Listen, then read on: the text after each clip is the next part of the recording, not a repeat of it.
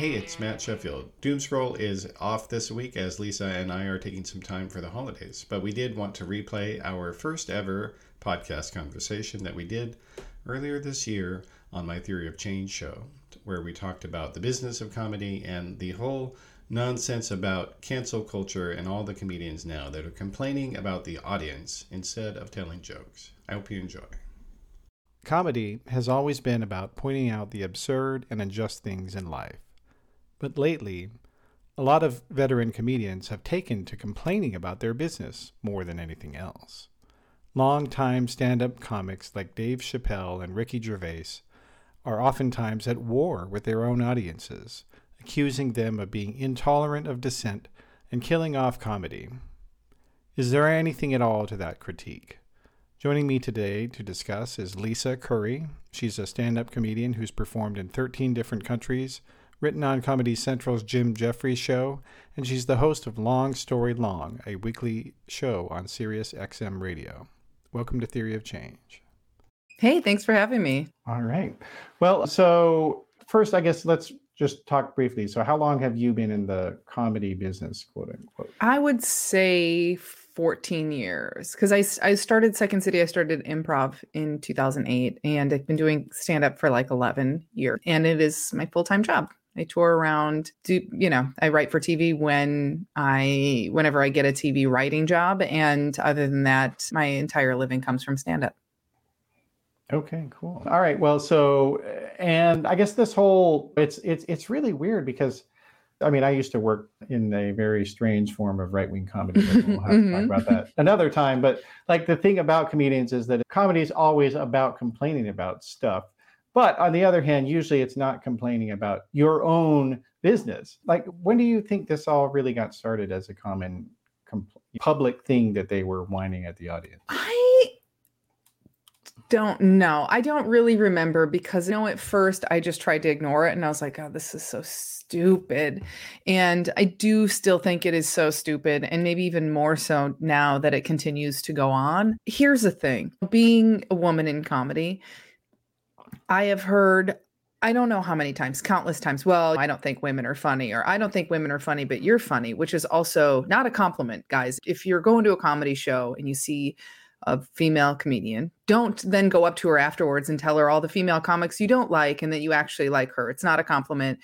A lot of us are friends. It's rude. And I've forever heard nonsense criticisms. And I've had people that don't like my material. Matter of fact, my entire family doesn't like my material. And you know what? I don't care. That's what I cannot understand is the number of grown men in comedy that are crying about people not liking their comedy. And then they have the nerve to say, well, they're too sensitive. I'm like, well, you're the one that's sensitive. People don't like my comedy. I don't care. I keep it moving. I'm still working. I'm still writing jokes that I like to write. I don't pay them any attention. And so it's so silly to me to hear people complain that people don't like what they have to say and then accuse those people of being too sensitive. Who cares? You're a millionaire. Just do your fucking comedy and keep it moving. Yeah. And I think if you listen to Chappelle or you listen to Gervais or some of these other 50-something plus comedians, they will claim that this is all, they seem to think that it's all about trans people. But I don't think that's right. I think it's more that people are just tired of the same joke.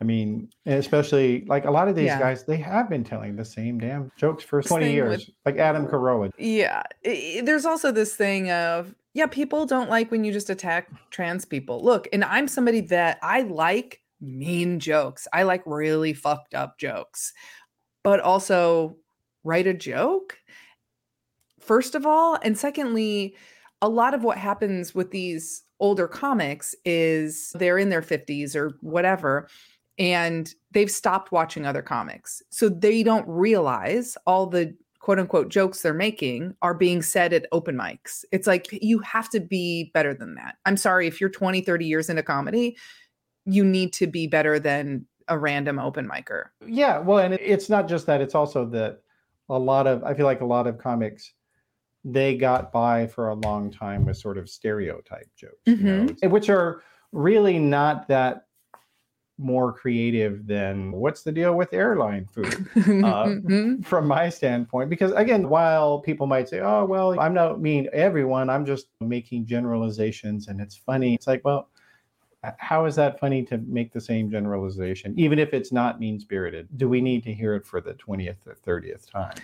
Yeah, it's just not tired. fresh. It's not new. And there are people doing jokes like that still and making, I guess, a living, but they're just like people that are just kind of dying out on the road. Nobody knows of them. And if you look up there's some of like the lower level comedy clubs, if you look up their lineups, it's like, who are these guys? And then you see them and you're like, oh, this is really bad. But there's still pockets of the country that they find that really entertaining, and God bless, let them have it. I guess it's just not for me. I think Cat Williams did this interview and he's fantastic. And he did an interview not too long ago where he spoke on it. And he's like, yeah, what's good about comedy is there are sometimes parameters. Like parameters make you better because it makes you work within a certain space and it challenges you. And it's not hurting you to do that. The notion that it's hurting you is absolutely absurd. And also a lot of these people are crying about free speech, which they conflate with, they don't understand what freedom of speech actually means. It doesn't mean freedom from backlash. It also means that we have the free market. So if somebody doesn't like my comedy and they stop coming to my shows, that doesn't mean that I'm being silenced. That means that people don't want to buy tickets for my show because I don't like what they're doing. And it's like, you suck. Okay. Yeah. Yeah. It's like, I think Spirit Airlines sucks. I'm not buying tickets from Spirit Airlines. And that doesn't mean I'm infringing on their rights to run a business. It's like, that's the stupidest thing I've ever heard. We are running a business. If you're a comedian, you're a business. You're a performer. You're the product. You're selling your product. And if people don't want to buy your product, I don't know, update it, refurbish it, or go away. You know what I mean? We don't have rotary dial phones anymore because we updated. So why wouldn't you update? Were they canceled? It was canceled. They were canceled for the rotary phone. Yeah. And if you look in the Constitution, there is something that says that we need to use rotary phones. And we are all just, I can't believe Congress is ignoring this. So we should take it to court. Yeah, I guess so. The other thing also, though, I think is that to some extent, comedy, especially as it sort of grew as an industry, because it never was an industry until like the 70s, basically. Like it didn't exist as a commercial for-profit thing. Yeah, not stand-up as much, yeah. But it was. There are two things that are interesting about it. Is that in the 70s, up until like maybe the early 2000s, the political issues that existed, they kind of had a religious undertone. In other words, at that time in the 70s, Lenny Bruce and all those guys, and the controversies that existed were kind of about, can you say bad words on TV? Can you say the F word in public? Or even, just even in a bar. I mean, Lenny Bruce was getting arrested for saying curse words just in front of people, which it's like that. He was fighting for people's freedom of speech. We're not anymore. You can say whatever. You can say any kind of insane shit you want whenever. If people don't like it, they're not infringing on your rights. And these are people who think of themselves and sell themselves as the biggest brained people in the industry. And it's like, you're either knowingly misleading people or you are stupid as hell. Those are the options. There's no in between. Well, okay, but what do you mean when you say they've sold themselves as the biggest brain? What do you mean by that? I mean, a lot of times when someone is a contrarian or when somebody is simply saying rude shit or stupid shit, there's like this phenomenon that's happened now with the internet. Now that everyone has a public voice, everyone can hold court in the public square, essentially on Twitter or whatever service. There's now this thing where when somebody says something wild, they present it as though, oh, I'm saying this because this is something no one else has thought of because I'm just so smart. And it's like, or No one else is saying it because it's dumb and it doesn't make sense. People will say the most offensive things and then they're like, I'm just saying the thing everyone else is thinking. And I'm like, no, we're not all that stupid. We're not all thinking that. We're thinking of better things, actually.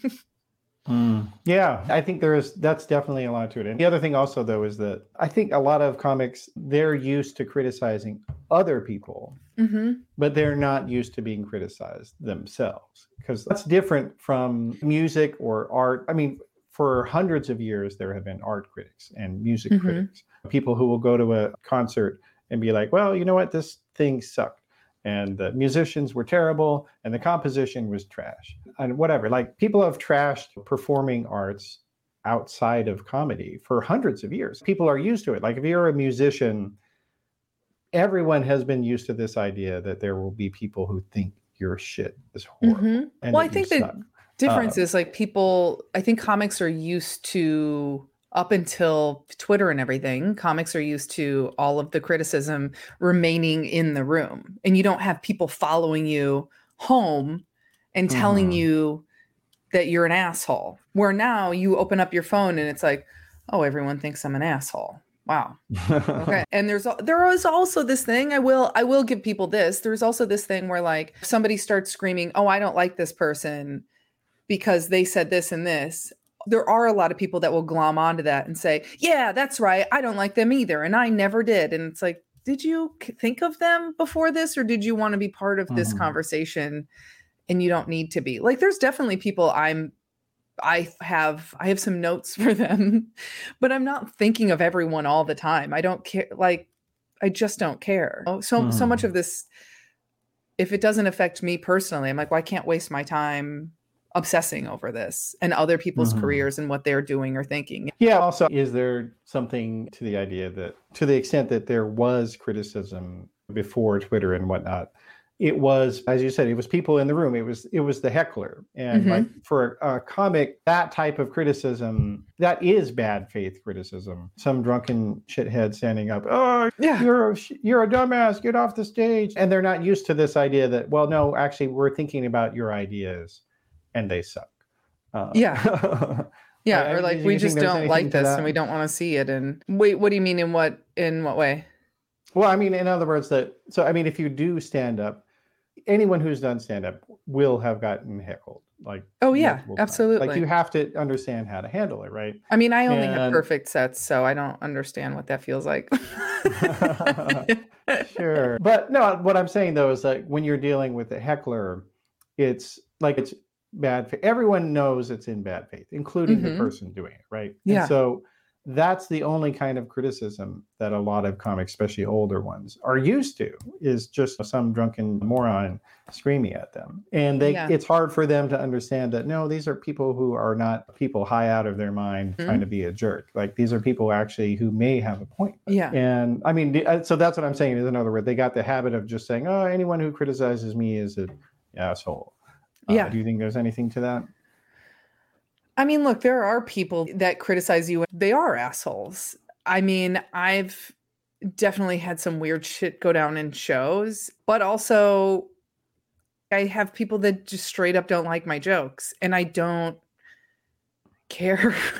I'm doing just fine without you. I can't imagine spending 5 minutes of my time caring. If somebody doesn't want to come to my show because if somebody were to write me an email and personally say, I don't like your jokes, you're an asshole, you're a hack, whatever, I'd be like, okay, have a great day. Maybe I just have a thicker skin than these guys. And I think that there was also like this really unfortunate resurgence in, like, comedians are being attacked, and like that narrative after Dave Chappelle was attacked at the Hollywood Bowl, which was fucked up.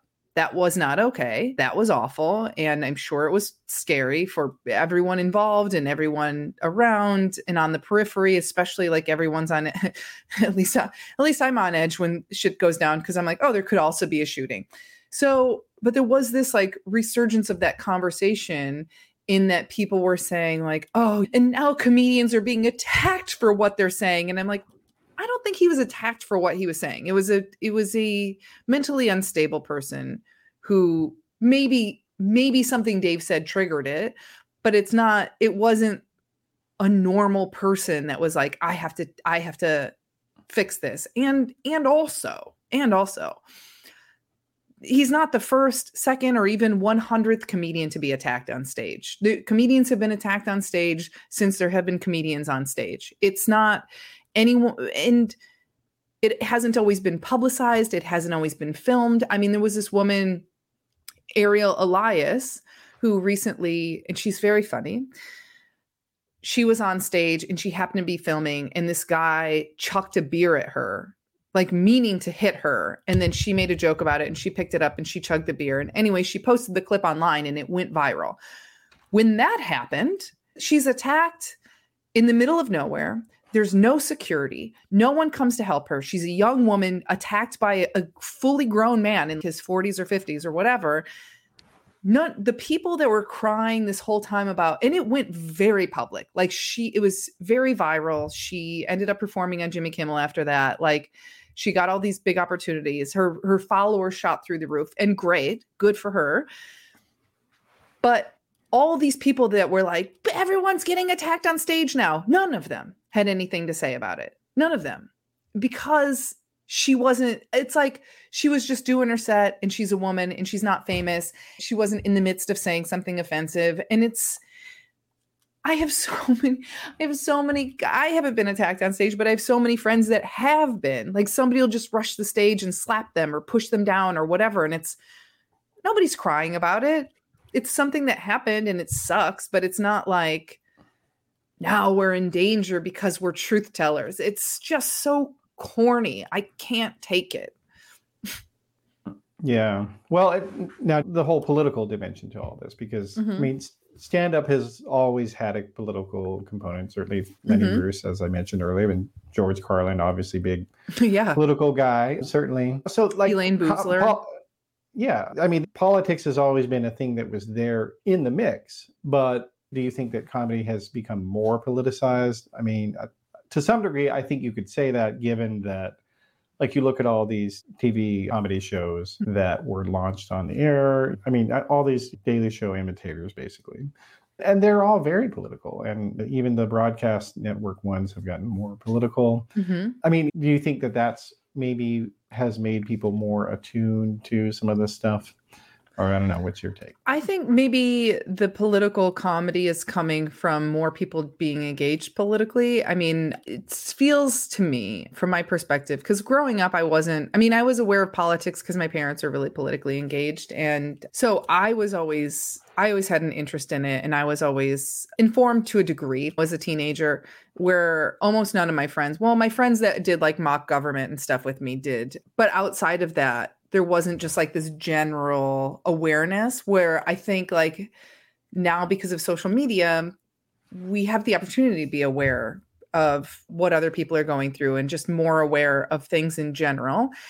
And Gen Z is very politically engaged. And I think because of that, there's just an interest in general with people. And so comedy can be a reflection of where people are at right now, or what people are thinking of. And I think that's politics are something that is really on people's minds. I mean, especially after Trump, because that was just such an absolutely wild, I still cannot believe he was actually the president of the United States of America. Every day I'm like, that's the most insane thought I've ever had. And then I'm like, wait, that's reality. Yeah. And so I think that sucked a lot of people in. Simpsons joke. It was a Simpsons joke. Yeah. Yeah. I mean, The Simpsons, I'm tired of them predicting bad stuff and it coming true. I wish they would predict good things that come true. But yeah, I think politics is entertainment to a degree, and to a large degree, and became more so with Trump. I mean, he's a brand. It's fucking psychotic. I hate it so much. We need our president to be pretty boring, actually. I don't want a president that's bombastic and loud and selling merch and flags. It's so stupid. Yeah. But I think that kind of trickles into entertainment. Mm-hmm. Well, and also I think to some degree you could argue that, I mean, Trump himself he has a shtick. Like Mhm. he's the first president who ever had a comedic pose, and you watch his speeches. I mean, it's usually kind of the same jokes, but like this is a guy who will get up and he has a sense of physical timing.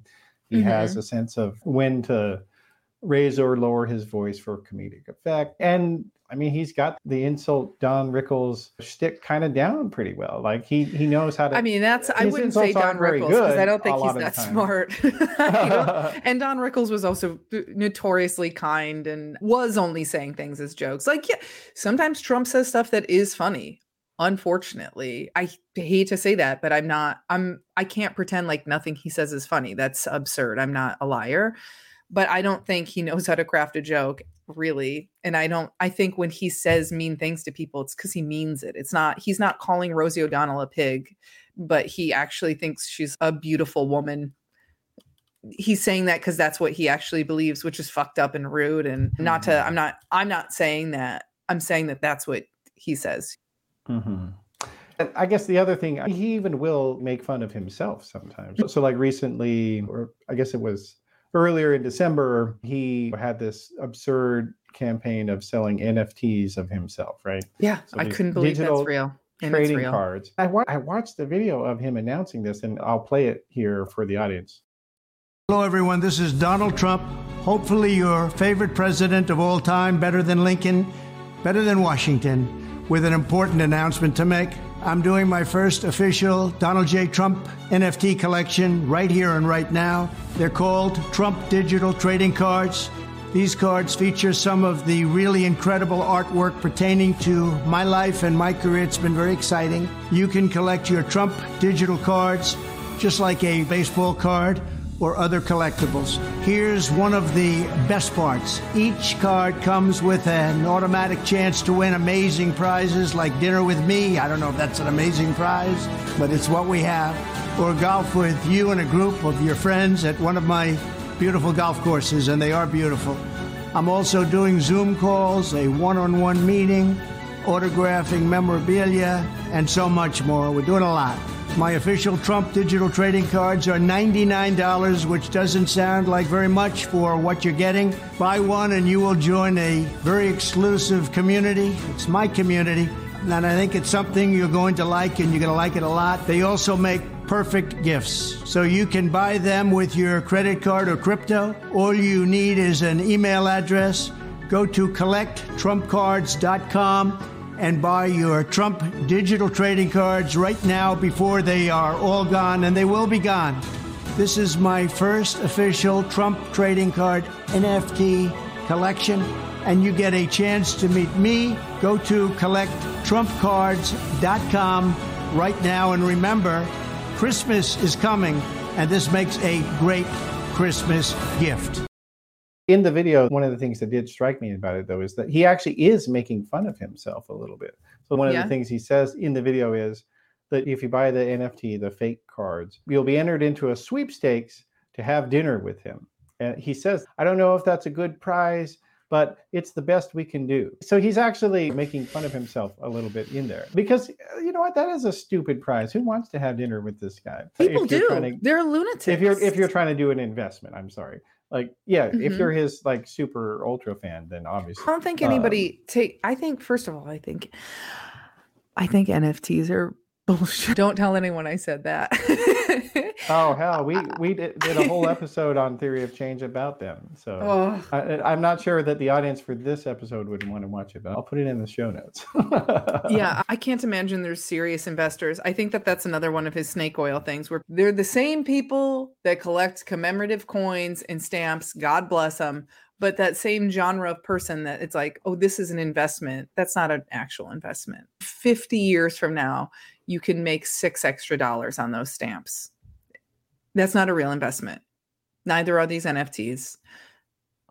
People buying them are just nuts.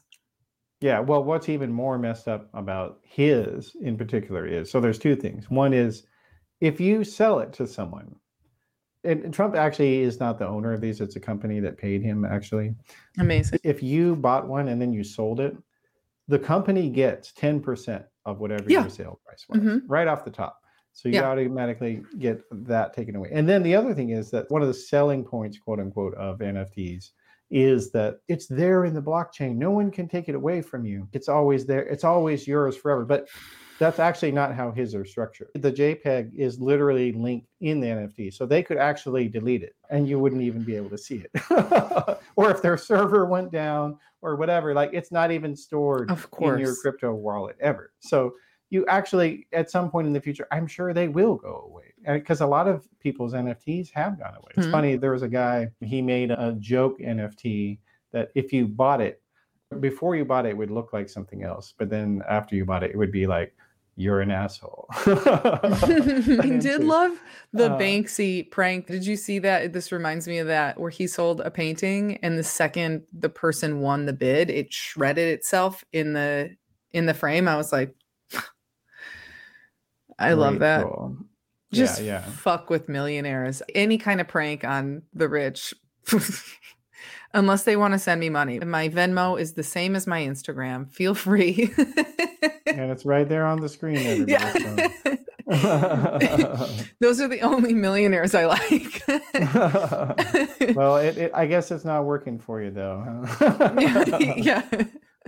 Not yet, but we'll see. But yeah, okay. But I guess, and maybe is that another thing, though, that I think to some degree, and this, I have told this idea of other comics that I know, that to a certain degree, Donald Trump is living out the fantasy of some stand-up comics. Because his 2016 campaign, he didn't think he was going to win. He literally had said this in public multiple times, including after he won. I think it was December 27th or something of 2016. He got up and gave a "Thank you, America, Merry Christmas" speech, rallies. And he got up there at one of them and was like, yeah, I told Melania I thought I wasn't going to win on election day, but you know what? Wow, I did. Look at that. So it was like his campaign in 2016 was almost like Brewster's Millions in a certain degree. Mm-hmm. And people voted for the absurd scenario just like in the show. Crazy. It's crazy. Yeah, I don't know. I think I would have to disagree that he's living comedians' dreams, because even the fucking weirdest comedians, I think all they want, well, I mean, maybe now where he wants to command like stadiums, and some people would listen. Do I want to run a cult? Of course.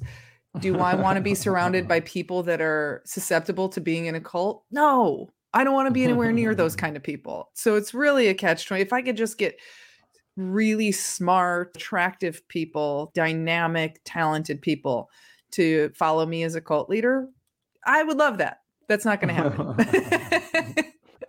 Yeah, what a dilemma.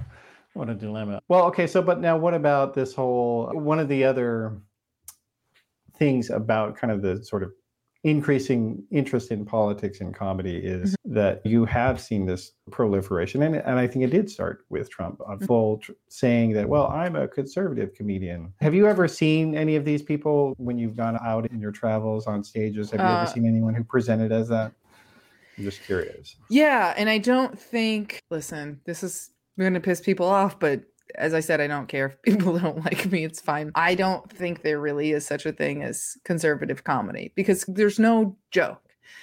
I watch from time to time because I want to hurt my brain. I've watched Mike Huckabee's show. And wait. And who is Mike Huckabee? You have to say for people who don't know who that is. Some people don't know. Oh, Mike Huckabee he's a lunatic. He's a former presidential candidate. He thinks he's doing jokes. And he's not. God bless him.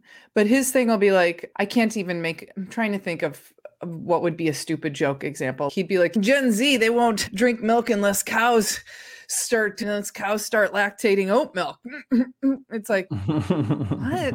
It doesn't make, how are you going to milk oats? What? It's shit like that where there's no joke. And the thing is, there's a lot to make fun of with progressives. There's a gold mine there. You can make fun of us all day, but they don't know how to craft a joke. They think that saying something that somebody agrees with, there's a difference between generating laughter and agreement and nodding. And a huge difference. And they're doing the latter. Well, yeah, but I would say that, especially in his later years, that Jon Stewart at The Daily Show pretty much did that. Almost every joke, I felt like. Sure. I think at the end of his run there, he was more angry than funny. Sorry, John.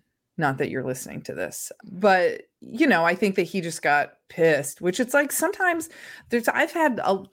my jokes start with anger. So when you first see like the beginning of a new bit I'm working on, it's way more commentary than jokes. And then as I kind of find my way and work it out, then there's more jokes. But yeah, I mean, I think everyone's susceptible to doing that. There's a thing we'll call clapter, which is where you're not getting laughter, but you say something the audience agrees with, and so they clap. And a lot of comedians mistake that for doing well as a comedian. And it's like, no, you're saying something everyone agrees with. You didn't write a joke. There's a difference. If you're a comedian, you need to be writing jokes. And I see this, progressive comics are really guilty of that, of clapter, where they'll just go out in a really progressive neighborhood and they'll go on stage and say like women's rights are human rights. And everyone's like, yeah. And it's like, what are you doing? You have to say a joke now. You can't just end with that. Rape is bad. Yeah, that's right. It's like, yes, no,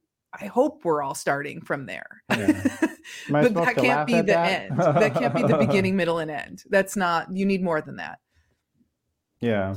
Is there something also though that, I mean, one of the things that I've always kind of been afraid of in terms of like career paths is that as we expand the number of people interested in various careers, do the professions get better or do they get worse? So in other words, like if you had at one point in time, let's say lawyers, let's say you only had 100,000 lawyers in the country at one point. Mm-hmm. And then over time, and this is true, the United States has had this dramatic explosion in lawyers in law schools. Like then you go from 100,000 to 500,000. Are those 400,000 new lawyers as good as 100,000? It depends on, I mean, it depends on the circumstances. Are the standards still as high, or are there new law schools where but what if there are anything no goes official? Then no, that's not necessarily. And that's the thing with like comedy now, kind of anyone can do it. It used to be you have to be in a major city. And so that would filter out a lot of people, maybe not even necessarily for good. That would just filter people because they didn't have access. And then you're in a major city and it's super cutthroat and there's no social media and you kind of live and die by the stage time you get. And now anyone can start comedy from anywhere, which I think is also, it can be frustrating because you can not know where to put your energy. But then it's also great because it's just given people more access. I mean, there was this guy, I believe his name is Brian Donaldson. I hope I'm getting it right. He's so funny and was just hilarious on Twitter for years. He lived somewhere like Nebraska or just in the middle of fucking nowhere and got invited to submit a writing packet to Seth Meyers and got staffed. And that would have been 20 years ago, that would have been impossible. That would not have happened. You wouldn't get discovered from the middle of Nebraska. But it was like, if you're on Twitter and you're proving you're funny day after day and other TV writers are seeing it, they're going to say, I wonder if he's able to write jokes in a way that also works for the show. Because that is a very different thing. Yeah. Totally. And there's people that are funny on Twitter that are abysmal in a room or abysmal at stand-up. I mean, it's because it is a different style of joke writing. Well, and then writing for TV is also different than writing for the stage. These are all different things. Well, okay, but I guess one of the other sort of political aspects of this is that this whole idea of older comedians complaining about their audiences, which seems like a really bad business model, but if you ask me. But of these older comedians, people will say in response to them that, well, the problem is your jokes, not only are they old, but they are punching down, quote unquote, as the phrase goes. And I think there's something to that critique because, I mean, if you look at the history of comedy, public performed comedy really was kind of these these Punch and Judy puppets that were hitting each other on the heads, and some of them looked like the king or the duke or the queen or whatever, and like, the queen was having sex with a dog. That was literally things that happened in some of these puppet shows, and people liked them for that reason, because that was the only time they could go after, publicly criticize the people that were higher status than them in the society. But now a lot of this stuff, like I see a lot of especially like the people who defend Elon Musk, like, why the hell would you try to make jokes to defend this rich troll who is really sycophantic and sad, and it's just, it's like poor people that love Trump. If you're poor, he hates you. He would spit on your grave. He would drown you with his own hands. These people that, it's like this fucked up form of, like, it's aspirational in a way. I think the seed of it is aspirational. Anyway, I'm getting away from it, but like, I don't think punching down is good. That said, if somebody else wants to do it, okay, but write a joke. Just write a fucking joke. Because there is, like, I mean, if you're going to make fun of marginalized people, it better be really good. Because it's also like, you don't need to beat down people that have already been beat down. You just don't. They're already getting it. And it's like, if you're these people, what also kills me is the people that will quote unquote punch down and will just insult marginalized groups. And then they say, oh, this is my freedom of speech. I'm a truth teller. I'm speaking truth to power.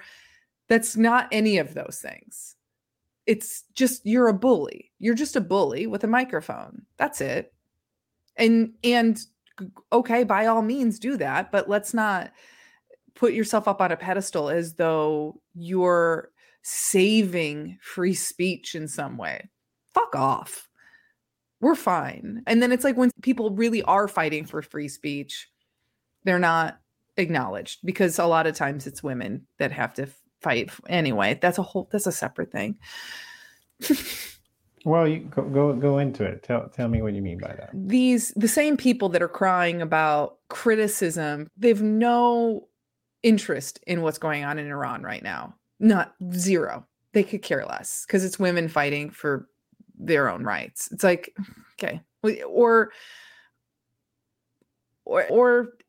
anywhere. These people that are like, oh, we're being silent. We're 50-year-old men and we're being silenced. We're 50-year-old white men and we're being silenced. It's like, who's being silenced? People that literally don't get hired because they're women, because they're Black, because they're disabled. That's who's, if you're claiming people are being silenced because they're not being hired, that's who's being silenced, by the way. Because you walk into any writer's room and it's 80% straight white guys.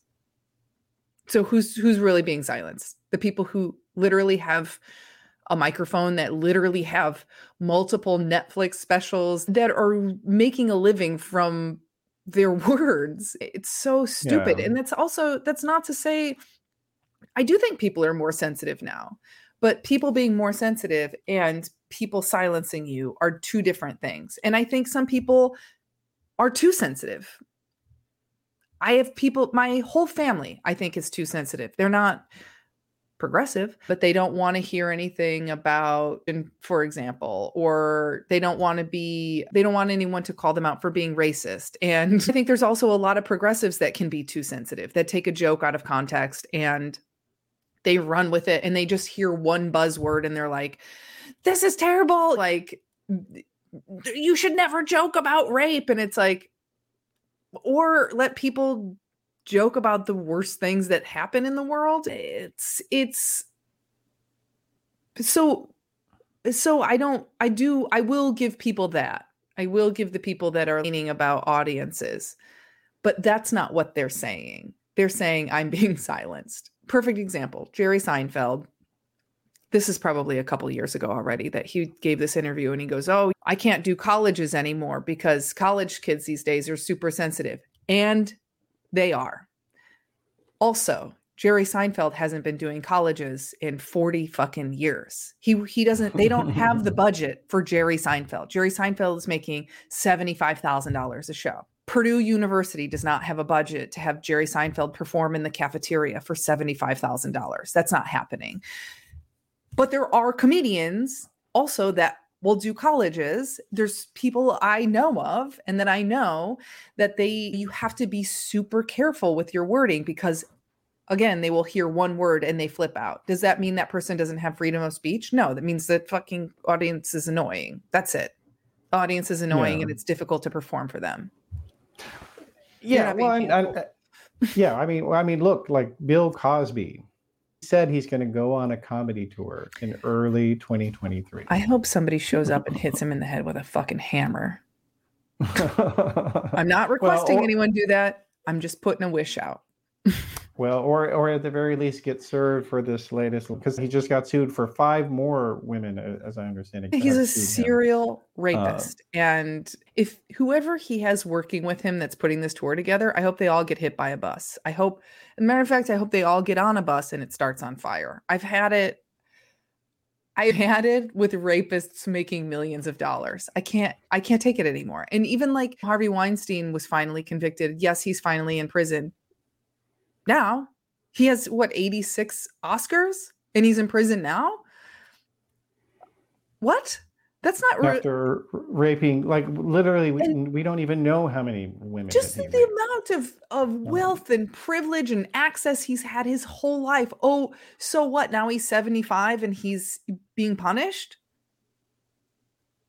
Well, what's there to celebrate? He got away with so much for so long and destroyed people's lives. It's like, sorry, now I'm getting off. So Cosby, I don't think he even served 2 years in jail. I mean, what is O.J. Simpson going to be the opening act? I mean, what the hell? Well, follow him on Twitter. People love him. I don't understand. It's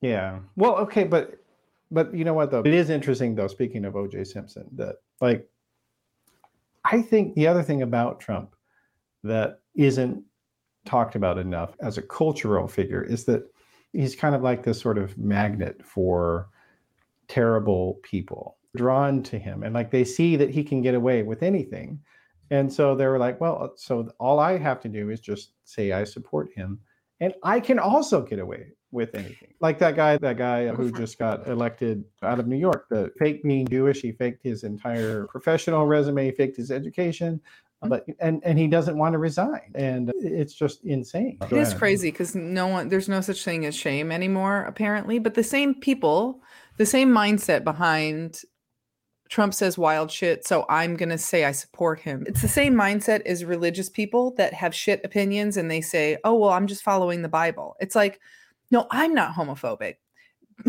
It's God. It's not me. It's just God. And it's like the same thing that are like, well, I'm not racist, but I just love Trump. He's a racist. You're a racist. You like him because he says racist shit and you feel that you can't say it in public and he gets to be your mouthpiece. That's why you like him, because you're a racist, you're a sexist, you're a fucking asshole. Like, that's it. There's absolutely no excusing that. You remind me of another thing I was going to ask you, because you were saying how a lot of people don't want to hear jokes about religion. I think that's true. And this is where it goes to a political component, because when you look at when stand-up emerged as an industry, so 70s, 80s, 90s, a lot of the sort of cultural controversies in those days were about what bad words you could say in public. But it was also about whether the Bible was true. And whether you could be an open atheist in public and whether you could be lesbian or gay openly. Those were the real sort of cultural flashpoints, if you will, that whether atheists and lesbians and gays had to be in the closet. So at that moment, there were people, I think a lot of people who were libertarian, kind of low information libertarian, who they thought they were liberal.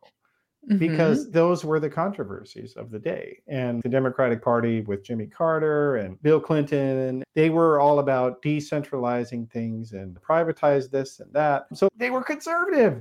The Democratic Party was pretty conservative in a lot of ways in terms of economics. So the only things that Democrats and Republicans kind of disagreed on were religious issues.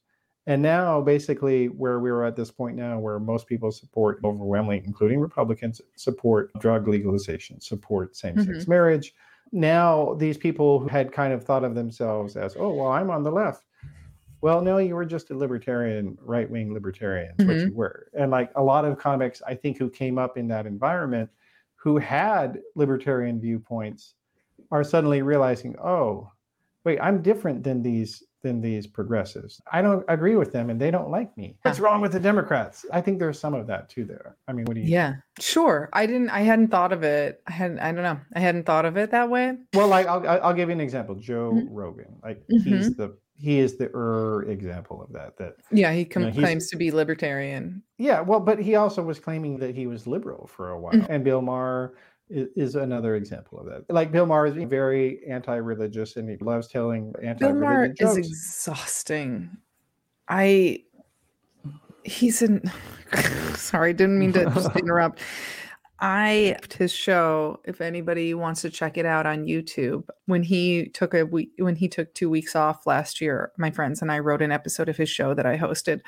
It turned out pretty well. And I watched his show ahead of time. I mean, I did his show format in my voice. And then I watched his show ahead of time just to check it out. And his jokes are so lazy, God bless. And I'm friends with one of his writers. And I think that writer specifically is very funny. But I mean, he did a joke where he did the setup. And then he was like, today the new iPhone 14 is out.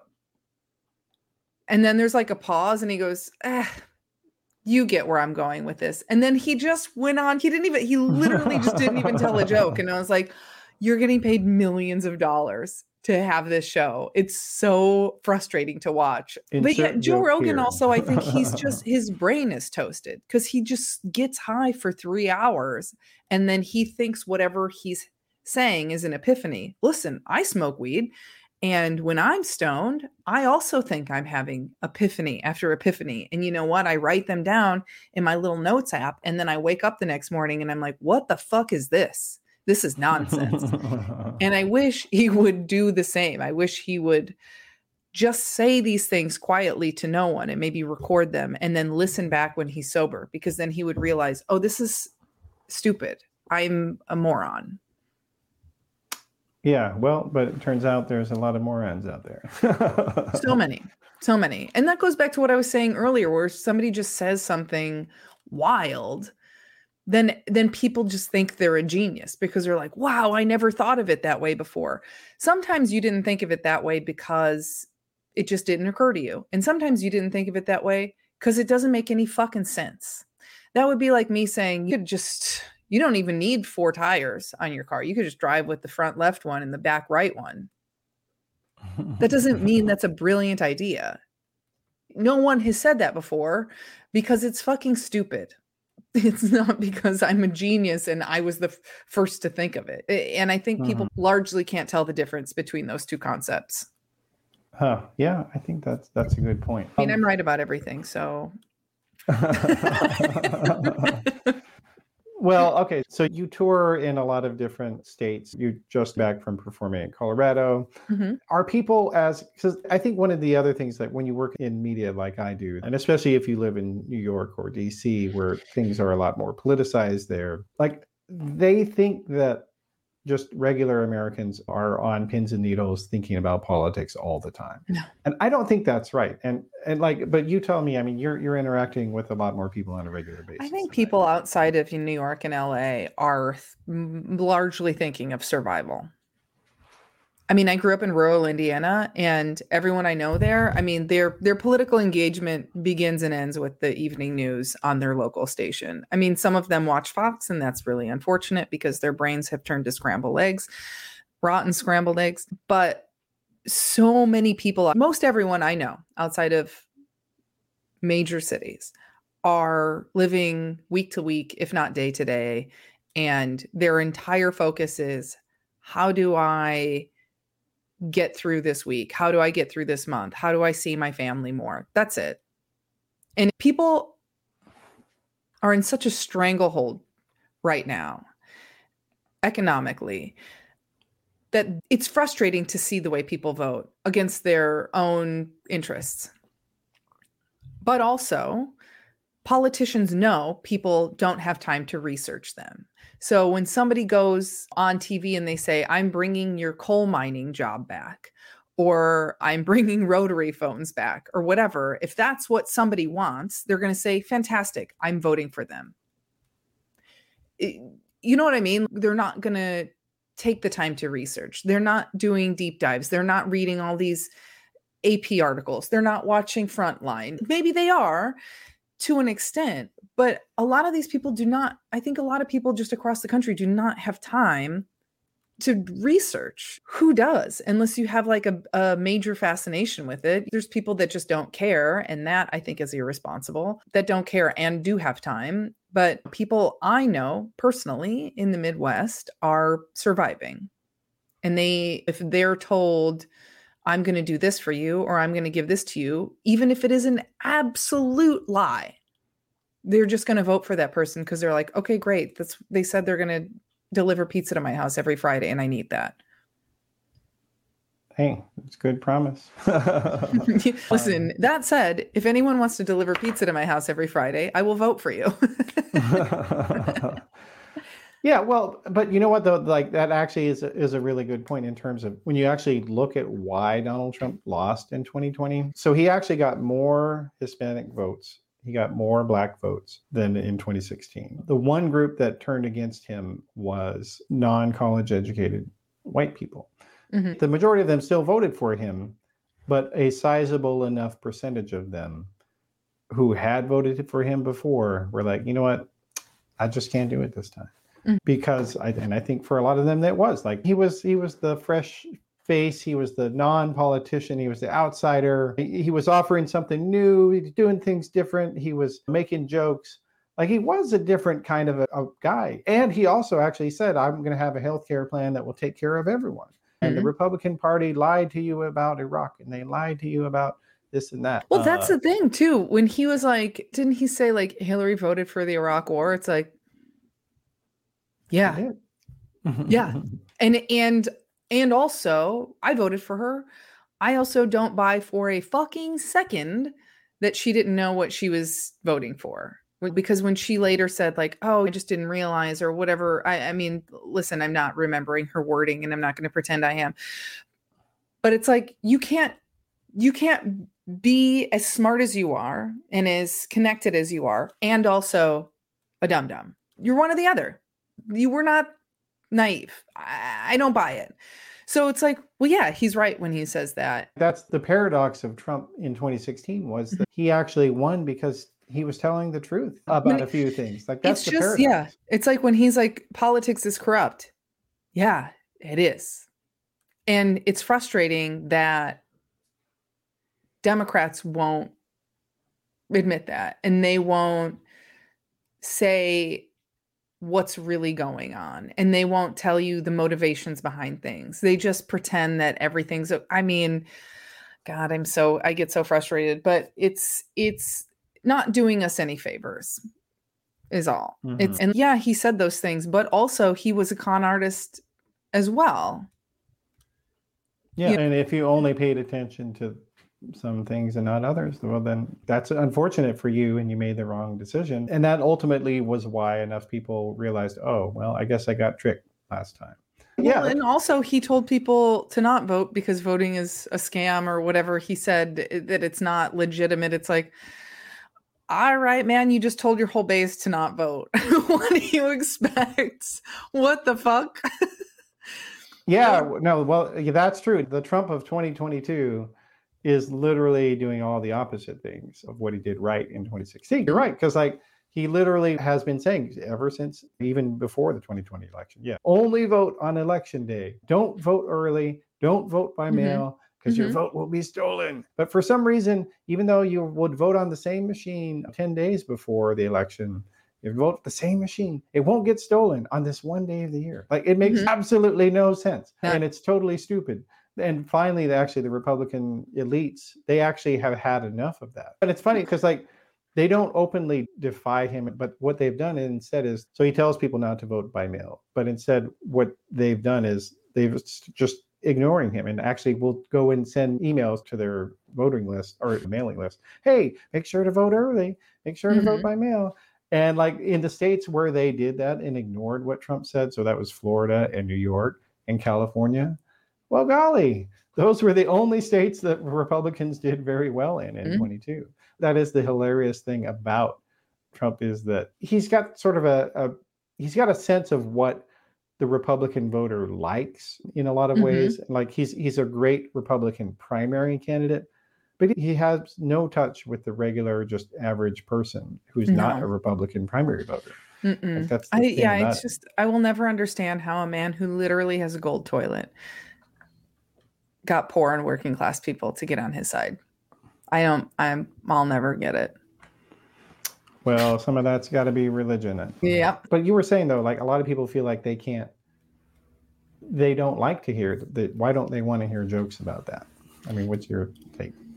Yeah. No idea. Well, my family doesn't, because my family's deep, or half my family is very Catholic. So that's off limits for them. But they're also, and I'm making a big blanket statement, it's not all of them. It's not every single one of them, but they're also really hateful and homophobic and racist and xenophobic. And they're just awful in a lot of ways. And so I don't really care. I think that's a big reason I'm not religious, is because I was raised Catholic around a bunch of hypocritical Catholics that were just awful people and just hid behind the Bible. And they're like, well, I go to church every Sunday. It's like, well, you go to church every Sunday. You don't donate money to charity. You don't volunteer your time. You're not kind to people. You say horrible racial slurs. You bully other people in the family. Okay. So you go to church, you're in a cult. Great, cool. And you want people to respect your opinions at the same time. Like, we're just coming out of the holidays here as we're taping this. And I don't know if you saw, but there was this guy named Dennis Prager, who's a right-wing radio show. Oh, Lord host. In heaven. Yes. He's and he wrote dumb as a person can get. Yeah, well, and he wrote a call saying that hundreds of thousands of conservatives will not be with their family this year because of leftists, because they don't like our opinions. They've canceled us. They don't want to be around us. And yeah, because you're like fucking rude. Not that it's like, no, that's what I'm saying. Like a lot of people who have these very Trumpy reactionary opinions, they can't shut up about them. Like they have to talk about them all the time. Like you can't have a conversation about, and actually Trump actually gave the best example of what I'm talking about here. So he was talking about Kerry Lake, the loser Republican Arizona governor. Yeah, loser. Yeah, and he said he was giving advice to another guy, and he was like, so the thing I like about her is if you ask her, hey, how's your family? She'll say the election was stolen. And that's what he wants his regular followers to do. Like you can't have a conversation, hey, how's your kids? Or how's the weather? Well, Biden is destroying America. Okay. Like, how do you go from that? You can't go anywhere from that. And they do this arguing that's like whack-a-mole. I've had these conversations with people about COVID most recently, where they're like, this is a government conspiracy. I'm like, okay, how do you suppose that everyone in the government is keeping a conspiracy secret together? Then they'll say, well, the vaccine has a microchip. And it's like, how do you think just straight up asking calmly, how do you think a microchip fits in the needle? And then they say, well, it started in a lab. And it's like, they're never answering the question. When you counter their argument, they don't reply to that counter. They jump onto they start a new argument. They start a new thing because they don't have an answer. They are full of shit. They've never thought of it. So it jumps around to something else. I had an argument with an aunt before about gay marriage. And she said, well, it's just in the Bible. And I said, well, it's actually, to my knowledge, I'm not a Bibleologist here. I said, I don't believe it is. And also, don't you believe in people's human rights? And then instead of answering that, she started talking about something else. And that's a lot of what they do. And it's nauseating. And also, thank you, Fox News. I'll get in arguments with my family because we are argumentative. I just like to argue. And I'll get in arguments with them where I had a cousin one time tell me, well, what do you think about there's all these white people being dragged out of their house in South Africa and they're just being beaten by black people. And I'm like, what? And I'm like, I haven't heard this. It sounds like a lie, but this is nothing I've ever heard of. So it stops the conversation dead in its tracks because I'm like, I've literally never heard this. So I can't say confidently, definitively, this isn't happening. I know it's not happening, but my style of having an argument with somebody or discussion or whatever is I need facts before I can just tell you that this is the truth. And then later I'm like, what the fuck was he even referencing? Where did he get this idea? And then I come to find out that this was a fable made up when apartheid ended, when white people were pissed about apartheid ending. So they made up this lie that just white people were just being dragged out of their homes and beaten over apartheid ending. Not true. It was a lie. But I'm like, now we're already several days past this conversation I had with my cousin. So now he's moving forward with his life, thinking that that is the truth. And I'm not going to reach out to him to say, hey, you were wrong. But it's a lot of that where it's like, well, didn't you hear this is happening? And you're like, huh? Well, shit, is it? Yeah. Not that I ever thought that was happening, but like, just as an example, they present something that is wild and that is not true. And you can't counter the argument. There's nothing because it's insane, because it's nothing you've ever heard of, because it didn't happen. Yeah, exactly. And the other thing also, though, is that sort of mentality, it also makes it hard to do comedy. Like, if that's how you think about the world, it's sort of these mishmash of nonsense, basically. If you're going to do political comedy, that comes from drilling down deep into an idea set or to a person, the things that they say. You actually have to understand it and what they're talking about. Yeah. And if you don't understand what Fauci has been saying, or you don't understand what Biden thinks about this policy or that, then you can't really make fun of it. That's the thing. And like with Fauci, when people say, well, he said this and then he said that, I'm like, did you miss all of science class? Science is fluid. You present the information you have, you get new information, you adjust and present again with the new information. That doesn't mean that the person was lying in the first place. That means you have more information now and you've recalibrated. And that doesn't mean that everyone's telling the truth all the time either. It's the nuance is gone. Nuance doesn't exist anymore. There's 4 people on earth that understand nuance. It's like 2 things can be true. And also you can be a moron. Yeah. All right. Well, it's been a fun conversation. So you are on Instagram. I actually do not even get your reference. Olympian Lisa Curry. Olympian Lisa Curry is my Instagram, TikTok, Venmo, all of it. And that comes from, there's an Olympic gold medalist named Lisa Curry in Australia. And she took our name on socials. So I took Olympian. How dare you. Well, you got back up. All right. Well, thank you for being here today, Lisa. Thanks so much for having me. This is really fun. I love to talk. So anytime. All right. Awesome. All right. We'll definitely put up all those links as well that you mentioned as well.